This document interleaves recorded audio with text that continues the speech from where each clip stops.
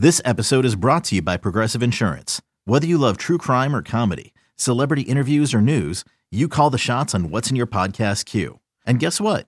Now you can call them on your auto insurance too with the Name Your Price tool from Progressive. It works just the way it sounds. You tell Progressive how much you want to pay for car insurance, and they'll show you coverage options that fit your budget. Get your quote today at Progressive.com to join the over 28 million drivers who trust Progressive. Progressive Casualty Insurance Company and Affiliates. Price and coverage match limited by state law. eBay Motors is here for the ride. Remember when you first saw the potential? And then through some elbow grease, fresh installs, and a whole lot of love, you transformed 100,000 miles and a body full of rust into a drive that's all your own. Look to your left. Look to your right. It's official. No one's got a ride like this. There's nothing else that sounds like, feels like, or looks like the set of wheels in your garage. With over 122 million parts, you can make sure your number one ride or die stays running smoothly. So there's no limit to how far you can take it.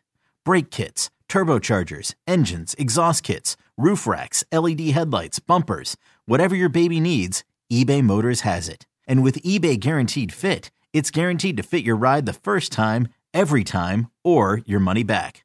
Plus, at these prices, well, you're burning rubber, not cash.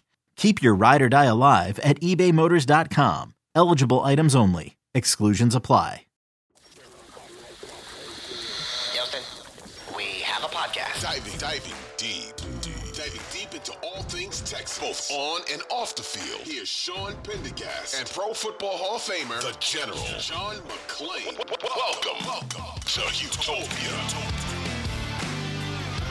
Hey everybody, welcome in. It is the Houtopia Football Podcast. It is a mailbag edition of the show here as we record on a Wednesday with the Texans finishing up mandatory minicamp, and now we are into the longest part of the calendar with nothing football related, June and July, but there will be plenty of Houtopia Football Podcast episodes during that time, we promise you. As we welcome you in, I'm Sean Pendergast, one half of Payne and Pendergast Mornings on Sports Radio 610, joined as always by my good friend, the Hall of Famer.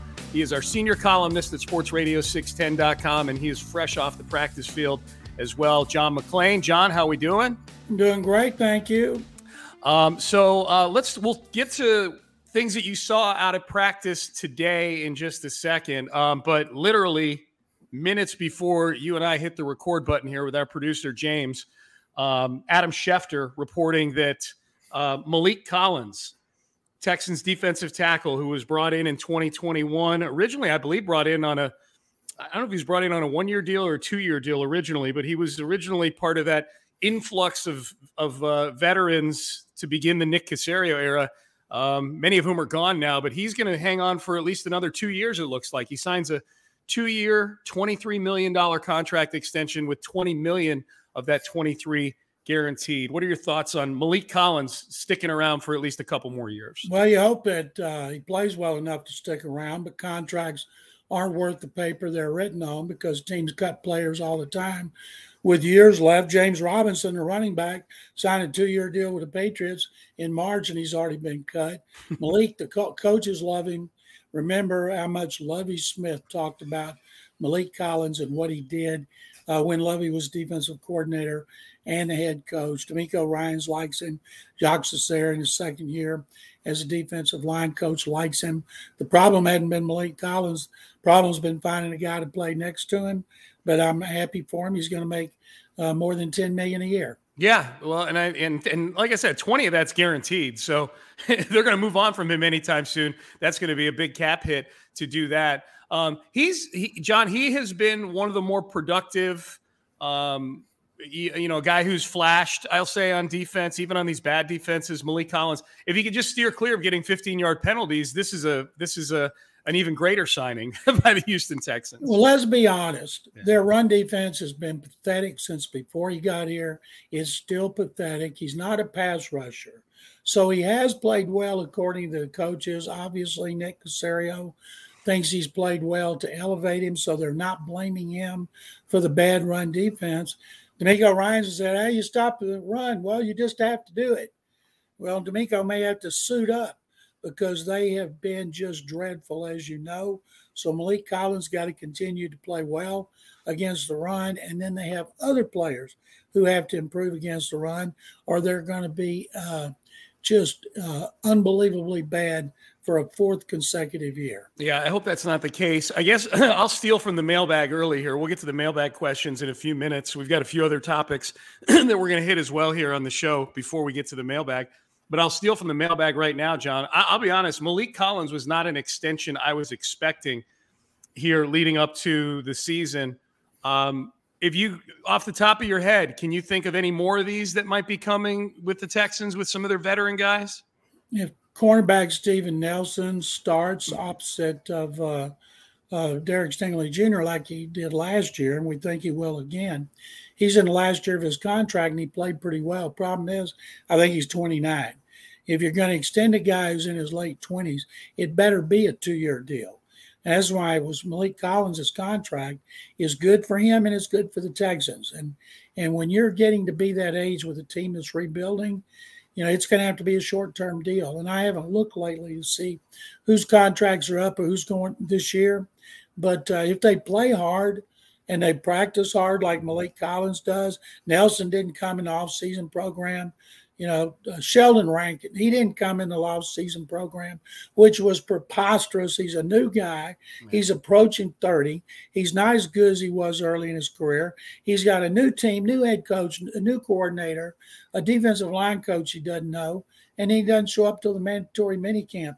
It wouldn't surprise me if another tackle doesn't emerge if Rankins is out on the street in that last group of cuts, but unless he tears it up at training camp and preseason. Wow. Okay. I mean, that was a $10 million deal. I don't know how much of the deal was guaranteed, but you think it's that big a deal that he didn't show up for the voluntary portion of preseason, huh?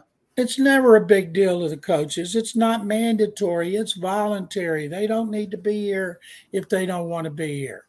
That's what the coaches say. But I think, yes, you got a guy like Maliek who's busting his butt every day, and then you got Sheldon Rankins. You don't know where he is. I'm guessing he's in shape. He's out there now sweating like everybody else the last 2 days, but it's not a good look. In baseball, tie goes to the runner. In football, tie goes to the guy that's been showing up. Yeah. I guess the only other contract extension off the top of my head I could think of would be Titus Howard is the one probably a lot of people have their eye on. If you had to handicap that one, do you think Titus gets an extension before the season starts? It's going to be really hard to pay 2 offensive tackles. And Laramie Tunsil's highest paid lineman in NFL history. And then you got Titus. I think Titus is on the wrong team unless he takes like a 2 or 3 year deal. He's still going into, his fifth 19. He was a rookie. So Titus has been a good soldier too. He's a starter. But it just depends on the money. He's going to have to sign one of those deals that people consider team friendly. Yeah, maybe so. He really likes it here, so we'll see. But it's a big year for Titus Howard. All right, so there you go. The big news with the Texans, or the breaking news at least, is as we record, is that Maliek Collins, defensive tackle, has signed a 2-year, $23 million extension with the Texans, $20 million guaranteed. Adam Schefter of ESPN.com, the first with that. John, you just got off the practice field out there, out at mandatory minicamp. So this will be the last time we interact with the Texans until training camp comes July the 25th. So we're about 6 weeks away thereabouts from training camp. What were your, final observations here on this, not just today's mini camp, but this early preseason portion of the Texans calendar? Well, I want to point out on sportsradio610.com, I have a column on the grades for the off-season programs for C.J. Stroud and Will Anderson Jr., their top 2 picks. I gave them A's. I'm very lenient. That's on the website. And Stroud threw an interception today. Then he came back through a touchdown pass. Mm-hmm. And D'Amico Ryans was asked about his resolve. I asked D'Amico, what are you looking for him when he comes back from camp, and what does he have to do to impress you enough to be named the starter? And then he started talking about players at every position. It's so interesting. D'Amico will praise the heck out of Will Anderson, but be very, very careful with C.J. Stroud. And I guess it's because they don't want to place any more pressure under Stroud than he's under. Also, I was watching Laramie Tunsil. It amazes me. He misses his entire off-season program, comes in for the mini camp, doesn't skip a beat. He's not sucking eggs over on the side. So he's been working out like crazy, and that's good because he's their best player. He knows he can come in, step right in at left tackle, and start and play great as a pass protector. Yeah. So I was watching some of those guys, or players like Kenyon Green wasn't out, running with the ones Michael Dieter, who's a tackle and guard. So he was first team at left guard next to Laramie Tunsil. And then they still had Quisenberry at center, and of course Shaq Mason and Titus Howard at right tackle. But the most important position group for this team besides quarterbacks is the offensive line. Because if the offensive line isn't better with its fourth coach in 4 years, then they're just spinning their wheels with a rookie quarterback. It has to show significant improvement, Sean. John, I agree with everything you just said about the offensive line. It's where they've invested the most in terms of draft capital, in terms of money, as you pointed out with Laramie Tunsil, and it can be the best friend to a rookie quarterback, especially a rookie quarterback who doesn't have a ton of game breakers at the skill positions, at least. I mean, they solidified it somewhat. But I think if you look at their group of skill guys compared to those around the league, the Texans are definitely in the lower half of that if you take all the skill positions and add them together. I guess the other thing that I saw people marveling at, I wasn't able to be out there, obviously, because I was on the air, but you were out there. It seems like at least physically there's been somewhat of a transformation with Derek Stingley Jr. in the offseason. Is that accurate to say? Apparently he looks great. He looks great. He looked great last year, but he spent so much time out at this time recovering from a foot injury. They babied him to start at camp. He made a great play on a deep ball today, man coverage down the right sideline. He looks stocky. Yeah. He looks like that he's ready to stop the run. He's a lot stockier than Jalen Petrie, even though they're weight. And I've asked him, please give us accurate weights when training camp starts, because they still got the weights from college. And I want to know when guys have hit the weight program, what do they weigh? Yeah. They've worked their butts off. Let's see how many pounds they've gained on the weight program. And Stingley, you can tell, has spent a lot of time working in that weight room, and that's good because he's going to get to play for the reason he was drafted, which is to cover receivers one-on-one. Okay, picture this. It's Friday afternoon when a thought hits you. I can spend another weekend doing the same old whatever, or I can hop into my all-new Hyundai Santa Fe and hit the road. With available H-Track all-wheel drive and 3-row seating, my whole family can head deep into the wild. Conquer the weekend in the all-new Hyundai Santa Fe. Visit HyundaiUSA.com or call 562-314-4603 for more details. Hyundai, there's joy in every journey. All right, John, let's shift gears. You were also on the Zoom call yesterday with J.J. Watt, as we talked about on the previous episode of the Houtopia Football Podcast. And we appreciate everybody clicking that subscribe button, downloading the Odyssey app. If you have the Odyssey app, that can certainly be your avenue to get this podcast. Easy to search on it and make sure that you get it each and every day. Or wherever it is you get your podcasts, Apple, whatever it is, we're there for you. Really cool, I thought, John, to see this whole thing's been cool, I think, this week with J.J. Watt, watching him kind of reconnect with the team, reconnect with the city. He's at another city and team that he's been playing for the last couple of years, so I don't blame J.J. that it's felt like there's been a disconnect, but I do think that even at the end when he was still here, it felt like this whole franchise had a big disconnect going with Jack Easterby in the building. This has been, maybe for Texans, maybe healing is too strong a word because I don't think the relationship with J.J. Watt was ever broken, but I just think it's cool to see J.J. tweeting out himself in Texans gear again. That, as a fan, I think that's really cool. That moves me as a fan. I believe this was always going to be the situation because, he was busy trying to prove himself in another city. This was the first time we got to talk to him since he's got his release from the McNair family and signed with Arizona. And there were a lot of things asked of him that was very, very interesting. Matt Burke, the new defensive coordinator, was his line coach last year. I asked him about Matt, and of course he thinks Matt's great.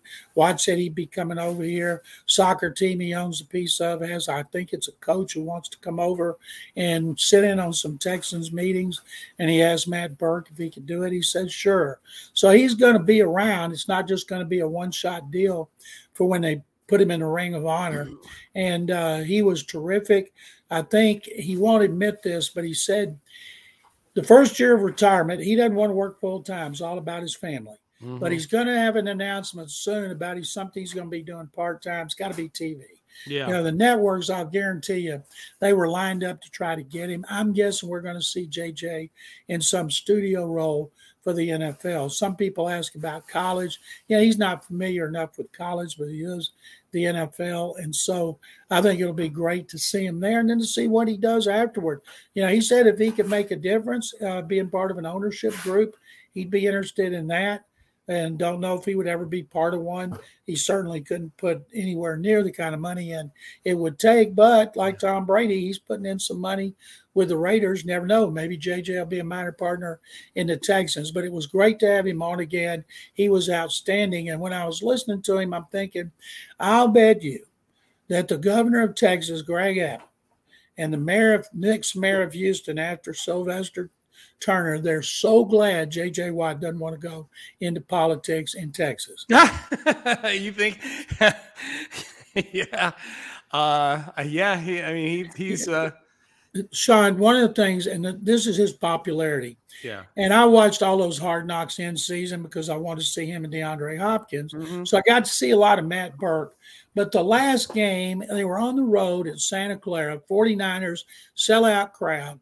And at the end of the game, when he came off the field and the fans stood and gave him a standing ovation, it wasn't just for a minute or two, and they started chanting his name, J.J. Watt. This is in the ops. He'd been in that division 2 years. And D'Amico's on the other sideline, and the coaches over there, including D'Amico, they're clapping for him. It was just an unbelievable thing. And I asked him about it, and he said he'll never experience anything like that again because it's the end of his playing career. But I'll guarantee you, when his name goes up in the rafters in the Ring of Honor, it's going to be real close. Yeah, it's going to be something else. October the 1st, week 4. And I guess Cal and Hannah revealed that it was JJ that picked that date. Of October. Tough date to pick, right? Yeah, right. No, logically so. I mean, you and I, the day the schedule came out, well, actually, you and I were calling the Pittsburgh thing back when JJ retired, I think, is when we were calling it because we knew who the opponents were going to be this year. We just didn't know when they'd be playing them. But Pittsburgh and Arizona, both as home games, I think it was, you could give me those two, and I'll give you the other 7 home games, and I'll feel pretty good that I was going to get that one right with either his brother's team or the team he just finished up playing for. So should be a lot of fun. Should be a packed stadium one way or the other, right? Steeler fans travel. And I'd imagine Steeler fans have the same level of respect for J.J. Watt that those Niner fans do. You just hope that Texans fans don't sell their seats to Steelers fans because they travel great and have so many in the Houston area. And even if they are Steeler fans, I guarantee you they'll be standing and clapping for J.J. Watt. For sure. I mean, I really think this ceremony is invasion proof, I'll call it, right? I think Steeler fans, if you're going to ask for an opposing fan base, honestly, if you could pick one opposing fan base that has to be a big part attendance-wise of a J.J. Watt ceremony, I think the Steelers fan base is probably, given TJ being on their team and given just, I think, the perception of Steeler fans being respectful football fans that respect the history of the game, I think Steeler fans would be at the top of that draft. A lot of those Steeler fans were fans of the Steelers when they played at AFC Central, and had that told. A lot of the former Steelers at the Hall of Fame have told me it wasn't the Raiders that was their biggest rival. It wasn't the Raiders that was the most physical. The Oilers were the biggest rivals, and the Oiler games were the most physical. So a lot of those fans respected the Oilers, and so I think that'll make it. And there couldn't be a better fan base to be here for that, including the Titans. Yeah. It would be better for the Steelers. It's all working out perfectly. And the fact it's early in the season means the Texans might look decent. Yeah. They might be 2-1 going into that game, something like that. You don't know, right? I mean, 2 of the games are Indianapolis and Jacksonville. I mean, it's I know Jacksonville is going to be better this year, but I'm not ready to crown them. The opening game at Baltimore, well, I'll save that because we got a mailbag question that we might end up talking about that game. All right, before we get to the mailbag, John, just a quick spin around the NFL. And it's interesting this morning, just in looking at headlines in the NFL, it feels like there's big names, as there are every year, but this NFL contract drama going on right now. And I'm going to throw Stephon Diggs into this stew as well. I don't think it's contract drama with him. He just signed an extension last year, and he was back at practice today. but there's something going on with Stephon Diggs, so much so that Sean McDermott, the head coach in Buffalo, said he was very concerned that Diggs missed practice on Tuesday. He sat out. He was in the building and then just left, didn't go to practice. And then Josh Allen was kind of taking some of the blame for that yesterday too. So there's something going on in Buffalo. I've got 4 names, John, that have some sort of drama going on right now. And I just want you to tell me, rapid fire these and tell me how you think these end up between now and, say, the start of the season. Stephon Diggs and whatever is going on in Buffalo right now. Diva, he'll be right there. Okay. Somehow his ego will be soothed. He signed a 3-year extension for $99 million. It can't be money, can it? No. Well, it could be, but it would be stupid if it was money. Yeah. Okay. Another wide receiver, Justin Jefferson, is reportedly working on a deal that could make him the highest paid non-quarterback in football. How do you think this plays out over the next few weeks? I think he's going to get a contract that he likes, that will make him certainly the highest paid receiver and maybe non-quarterback, because he's been fantastic. It still blows me away that Joe Burrow had Jamar Chase and he had Justin Jefferson. One reason they went 15-0, and Burrow threw 60 touchdown passes. Yeah. But I don't know if there's ever been a better threesome in college football, but he's going to be worth every penny he gets. And they're all at the tippy top of their respective positions now in the NFL too. So there's no one was leeching off the other. They all fed off each other, and that's translated to the NFL. That's LSU for you, man, talent-wise. Chris Jones is not at mandatory minicamp in Kansas City, John, the all-pro defensive tackle for the Chiefs, who it sounds like he's looking at the defensive tackle market. He's got him on that money. How does this play out? Chris Jones is their best defensive player. He's a good soldier, and the Chiefs don't seem to have contract problems. You know, they've been working on a new deal that they gave a 10-year deal to Patrick Mahomes. He's the best quarterback in the league. He's one of the best in history. They got to be careful. You can't take care of somebody else at the expense of Mahomes, but they'll get it done. You know, he'll probably show up at the start of regular season when the game checks come, if he doesn't get the extension. Yeah, he's a really good player. Yeah, I don't know. I mean, Kansas City's at that stage, John. You win Super Bowls and you got a quarterback that's highly paid, and Mahomes is, what is he, 9th on the quarterback list right now? Like I almost feel like they got to make that right with Patrick Mahomes. Patrick Mahomes doesn't seem like a guy who's going to raise a stink. He seems like a guy who legitimately loves just loves playing football. You know, like there's nothing businessy about Patrick Mahomes. He's like a big kid who happens to be the best football player walking the planet. But they got to make that right with Mahomes, don't you think? Yeah, and he signed a 10-year deal, though, because he wanted to look at the big number. But no telling what State Farm's paying him. That contract has to go up every year. Plus, he's got a lot of other endorsements. Yeah. But he deserves to be the highest-paid player in the NFL. I like Patrick Mahomes better on commercials than I thought I would. I thought I'd get distracted by his Kermit the Frog voice. But he's funny, especially on the ones where he's dropping the bath bombs in the cold tub there. That's pretty good stuff. Last one, Saquon Barkley in New York. Franchise tag, has not signed the tender. Therefore, he is not at mandatory minicamp. Well, it's not mandatory for him. He hasn't signed his franchise tender. We've been through this with Jadeveon Clowney a few years ago, John, where he doesn't sign the tender. The date in July, which this year is July 17th, which is the deadline for a long-term deal, comes and goes. Saquon's been referring to July quite a bit anytime he's asked about this. This is the most interesting one of these 4 that we're naming here, the Saquon Barkley situation. Saquon Barkley's going to get more money, but it's not going to be what he wants because he's a running back. They can franchise him 2 times for sure. One time they might do it a 3rd year because of a running back, still not very expensive. So he and Josh Jacobs just got to bite the bullet and take their measly $10 million. And if they have a chance to get a lot more guaranteed in a new deal that's shorter, they should take it, because running backs are not long for the NFL world anymore when it comes to career longevity. No, it's funny, John. I was reading an article about an interview that Najee Harris did with I think the Pittsburgh ESPN.com beat writer there, whatever their name is. And he was aghast at just what he's seeing going on in the running back market right now. Like, oh, can't they cut Dalvin Cook and they're not paying Saquon Barkley? And I'm like, dude, what planet have you been on? This is what it's been like for the last, really honestly, since the CBA, like in 2011 or 2012, ever since there was a rookie pay scale.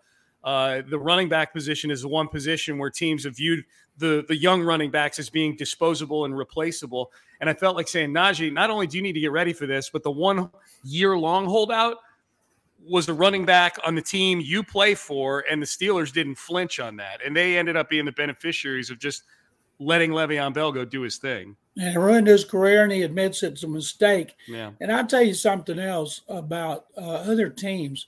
They love the fact that Dalvin Cook got hurt because that shows their running back, hey, you better be careful. We'll cut you during the off-season program when no money's left for teams, and you won't have a lot of options. That's why I'm for players getting every penny they get, and I don't know why fans get mad at players' contracts because they can get cut anytime. Oh, yeah. I mean, especially running backs and the punishment they take, and relative to other guys. Punishment ratio, punishment to pay ratio, and add performance in there. Punishment, pain, performance, the 3 Ps. It doesn't add up with the running back position. All right, John, you ready for some mailbag questions here from the people? I'm ready. All right, houmailbag@gmail.com, houmailbag@gmail.com if you want to send us in some questions. And I would say this, too, the part of the calendar we're heading into, there's going to be an opportunity here for us to kind of veer off in some other directions with the mailbag other than just Texans because we're kind of heading into the dead period for the football calendar. So we do take baseball questions on here, Astro questions as well. We'll start with J.R. Cortez, who has one of each, John. He's got a Texan and an Astros question. This goes back to you and I talking earlier about those first 3 games of the year. I'm maybe foreshadowing my answer to this. What game for the Texans this season would be your biggest surprise if the Texans were to pull off a victory? Well, I would certainly be surprised if they won that first game at Baltimore. That's mine. But if you're looking at the rest of the season, I would say I would say Cincinnati because I think the Bengals are a legitimate Super Bowl team, even more so than Baltimore. And maybe the Jets are. I'm not so sold on them being a Super Bowl contender right now, but we know the Bengals are. If they won in Cincinnati, to me, that would be the biggest surprise upset. Okay. Yeah, mine would be Baltimore just because that could be C.J. Stroud's first start as an NFL quarterback in a hostile environment. That's one I could see going side, but they're both hard. They're both totally valid answers, Cincinnati or Baltimore. And I think the Jets, those by the odds makers, those are their hardest 3 games. They're 8, 9, 9.5 point underdogs in those games. I would go with Baltimore just based on it being the debut for CJ Stroud, unless there's an ambush element that Bobby Slowick's got ready, that they haven't seen any film yet on Stroud as an NFL quarterback or any film on this offense. But that's going to be, both of those games are going to be uphill battles. The other question JR has, John, what are the chances the Astros will be able to sign Kyle Tucker to a long-term contract? Based on Jim Crane's philosophy of not signing those 8, 9-year, 10-year deals like other teams are doing, they're not going to sign him. They for whatever reason made him go to arbitration. They could have given him another $2.5 million, signed him for this year. He sat in on the arbitration. I was at spring training when he showed up, and he said he wasn't bitter, but you could tell he was bitter. To me, you've got to take care of Kyle Tucker, but he's not going to sign a team-friendly contract like Yordan Alvarez, Alex Bregman, and Jose Altuve. They did. Tucker knows, he sees the market. He knows his value. I would hate to see him leave, but if I had to make a prediction now, I'd say he's gone, but it's going to be another 3 seasons, I think. Yeah, I'm with you. I've for the last year or so, I've put him in that Springer, Correa category of guys. Yeah, you know what? Homegrown, great players. They'll find the next right fielder in the draft at some point and hope that they're the next Kyle Tucker. I will say this about Tucker's season so far. If you're angling to try to get a 10 or 12-year deal, this is not the season to have that he's been having so far. He's not been bad, but he's not been great. He's been, for him, kind of just average at the plate, I guess. And defensively, he's not been good this year, John. He's not been good out in the outfield. He was a Gold Glover last year. He's been far from that this year. That's the biggest surprise, and nobody has an explanation for it. I thought without the shift, he was going to benefit big time, and his average would skyrocket, but it hasn't. No, nor has Yordan's. I mean, I know Yordan's out right now. Yordan's average is fine. I mean, with Yordan, it's more about the OPS and the slugging and the timeliness of his hits. He's as good a clutch hitter as I've ever seen.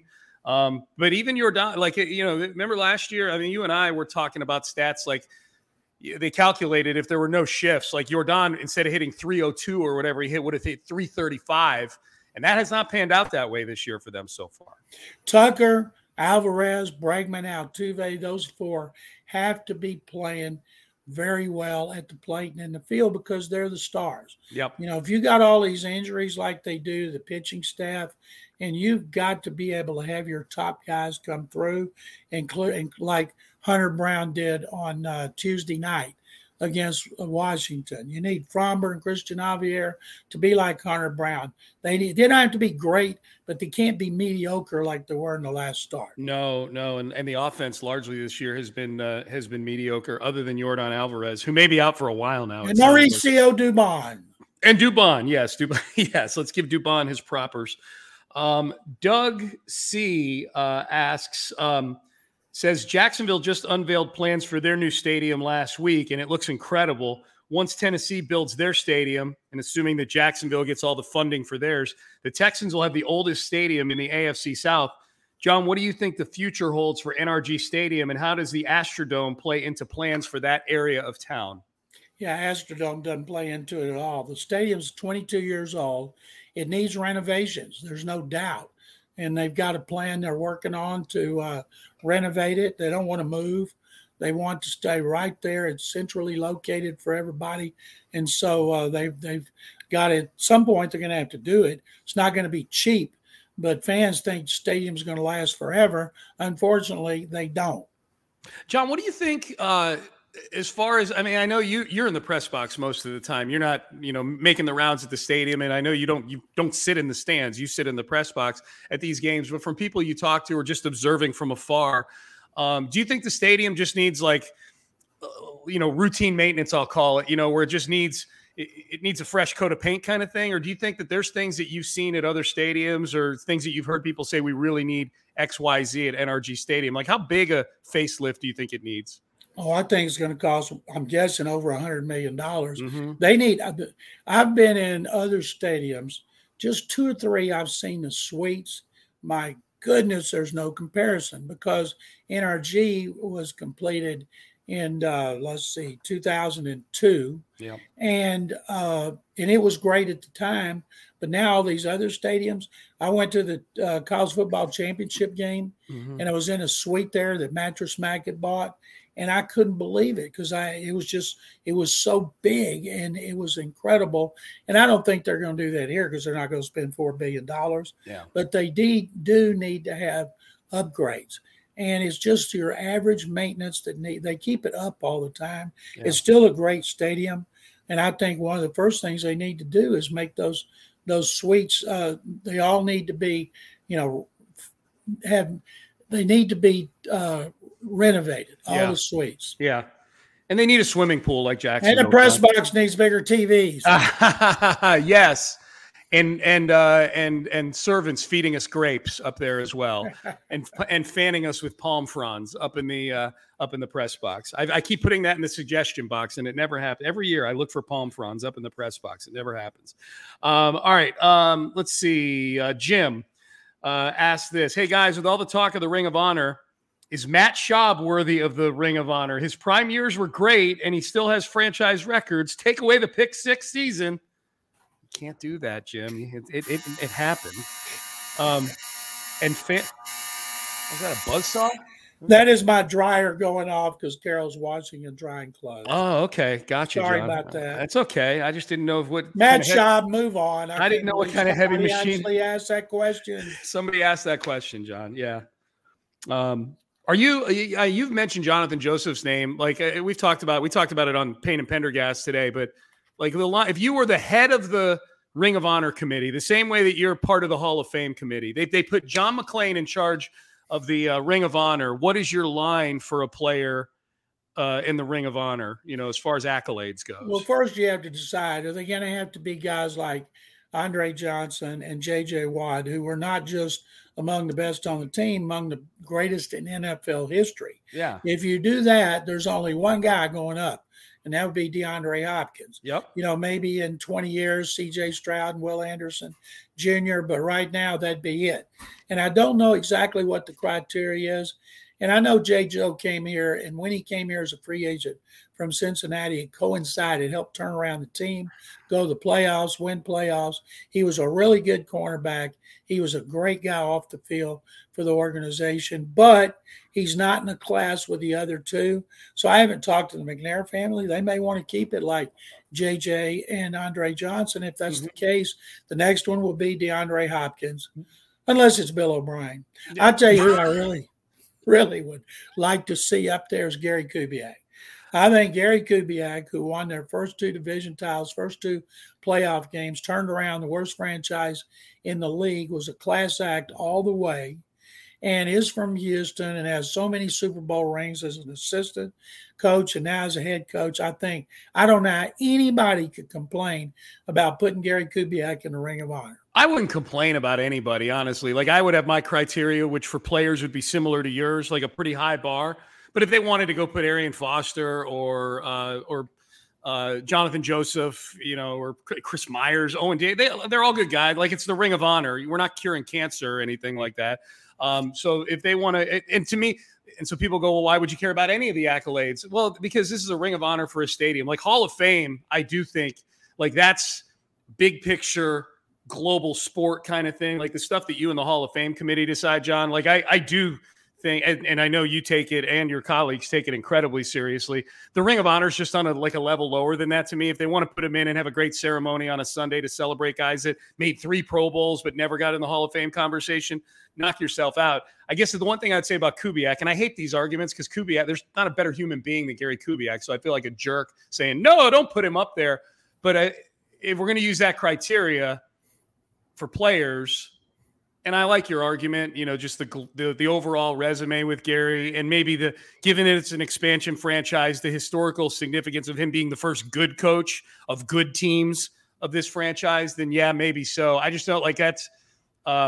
I feel like if we're going to use the high achieving criteria as a Texan, not as an assistant or as a Bronco head coach, then I got to apply it to Gary Kubiak. Sorry, Gary, if you're listening, I got to apply it to Gary Kubiak as well. I'm going to tweet that as soon as we get off. Gary Kubiak got to be the next person in the Ring of Honor. Oh, do it. Yeah, John, that'll get people going. I tell you, the station tweeted out a link to a segment Seth and I did the other day when they announced JJ. We said, okay, well, who's next? Who's the next one? And they tweeted out our segment on it with that question in the tweet. So it just turned into a bunch of people replying. It turned into a quasi Twitter poll with a bunch of people replying. I'll tell you what the 2 most popular answers were.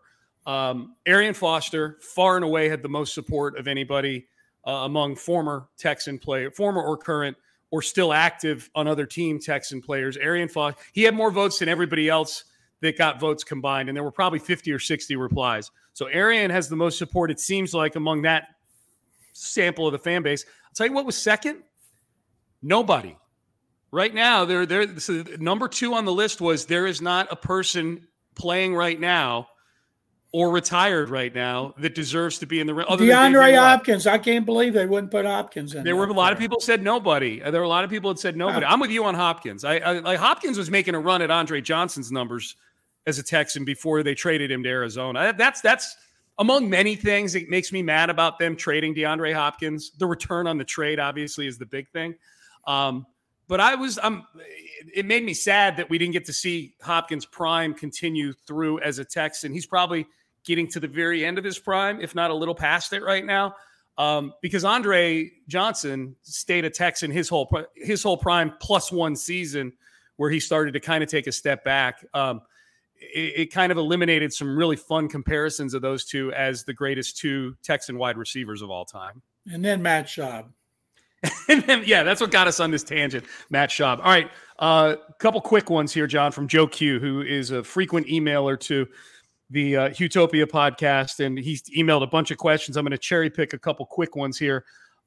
He says, can we get a quick free agency tutorial? Why is it that big stars like Dalvin Cook and DeAndre Hopkins are coming on the market following the draft? Because if you cut him after June 1st or designate him as a June 1st cap casualty, you don't have to take all of the salary cap hit after you're out of 1 year. Yeah. And plus the fact that in the case of Cook, they wanted him to take less money So they waited until they were convinced he wouldn't do it. And they have less options at this time of year. But there was speculation on him a month ago that he was going to be gone, because if you're 30 on that roster, you're an endangered species. Yeah. I don't know what Hopkins is looking for in a contract. And then Hopkins got let go because they couldn't find a trade partner that he was willing to work his deal around with. DeAndre wanted to be a free agent, I think, and pick where he wanted to go, is the sense that I get. John, I don't know if you knew this. Since 2017, the most money that any free agent has made that has signed after June 1st is Dwayne Brown, his 2-year, $20 million deal with the Jets a couple of years ago. Maybe Hopkins may have to take a 1-year deal and show people he's all the way back. Yeah. 1 year for $10 million. Yeah. I mean, there's not a lot of money available to guys. It all gets spent the last 2 weeks of March, first 2 weeks of free agency. Last one, this is also from Joe Q. Is there any scenario where the Texans add an impact player via free agency between now and the season? Not an impact player. If you're an impact player, you wouldn't be available. That's Just right. like right now, Hop has had problems for 2 years. You don't know. The Vikings are not stupid. They must think that they're getting rid of Dalvin Cook a year early instead of waiting a year late. So it's hard to add somebody. Now there's players out there. There's pass rushers out there that don't play the run. So I don't expect Nick Caserio to sit on his hands between now and the start of training camp. No, the biggest names out there right now are guys like Cook and Hopkins, obviously. Yannick Ngakoue is still out there. You're right. Like guys who are kind of one-trick ponies, specialists, who may be able to fill a very specific need for a team. John, before we get out, are you like me kind of watching New England metaphorically right now for white smoke to see if what's going on with the Hopkins? Either white smoke that he's signing there or white smoke that's coming out of Bill O'Brien's ears that Hopkins might be signing there? Well, the media up there is all fired up about Hopkins getting signed. And if he does go there, knowing how O'Brien and Hopkins felt about each other, it shows money and time can heal all wounds. Yeah. And but there's people also, they're saying, is he using the Patriots to get more money from the Titans or somebody else? And if he signs with New England, I'll be stunned. And everything that I used to hear off the record would not be an issue anymore. And wherever he goes, I hope he's happy because he's a hell of a receiver. And in the little time that he was healthy, but after his suspension last year, before he got hurt and Kyler Murray got hurt, he led the NFL in receptions. Yep, he did. The per game numbers for DeAndre were still very, very good. It's just the number of games wasn't all that great the last couple of years. That's all. He had one great year in Arizona, and then he's had issues the last two. Yep, he sure has. All right, John, what do you got going on your various platforms? I've got sportsradio610.com. I have a column on the off-season programs for C.J. Stroud and Anderson. I gave both of them an A, and I think I'm going to do my next one will be 10 things we learned about the Texans in the off-season program. Then in a couple of weeks, I'll do 10 things we need to learn about the Texans in training camp. Do you feel like you're getting soft giving out all these A's to these young guys, John? That's not the John McClain report card guy that I know. Hey, wait till the season starts. We'll see. They'll learn how I can really great. I was going to say, get that arm warming up, John, that report card arm warming up in the bullpen. I'm ready for some F- minuses for some guys. But I'm glad to hear that Will Anderson and C.J. Stroud made it through the guillotine that is John McClain, the report card generator. That's good. So you're legitimately impressed with both guys during this part of Absolutely. Good. That's great. Okay. So hopefully they got those right. Two of the biggest picks in the history of the franchise. So, we will continue to have podcasts for you throughout the summer, a couple episodes a week. So be on the lookout next week. We'll have 2 more for you. HOUmailbag@gmail.com is where you can send those questions. John, I appreciate the time as always. I look forward to the next time to be on with you and James Jackson, our extraordinary producer. He is. Yeah. Big thanks to James for getting this podcast out to all of you. And again, a reminder, if you're just tuning into the podcast for the first time or you're somebody who's been going piecemeal and going and finding it, couple of things. We're up on YouTube now. When I was clicking on the YouTube links, they show up as a subset to the Sports Radio 610 website. So you can find our clips on YouTube. So that is that James is thanking us in the chat. My eyes blurry from looking at a computer. We won't point out he's a Phillies fan. Yeah, exactly. Okay. Maybe I have to retract those thank yous for James. No, I like James. We'll keep them. James, you get to keep your thank yous. Yeah, the YouTube is up. John and I are tweeting out video clips of the podcast. So we're going next level here, baby. Not just audio anymore. So we appreciate everybody tuning in on whatever platform it is that you're listening to us on. Odyssey app is huge for that. You can search on the Houtopia Football Podcast. It's Houtopia, as you can see on the screen if you're watching us on YouTube. And wherever you get your podcast, hit that subscribe button. It makes it a whole lot easier than searching us out and seeking us out each and every time. Makes it easy for you.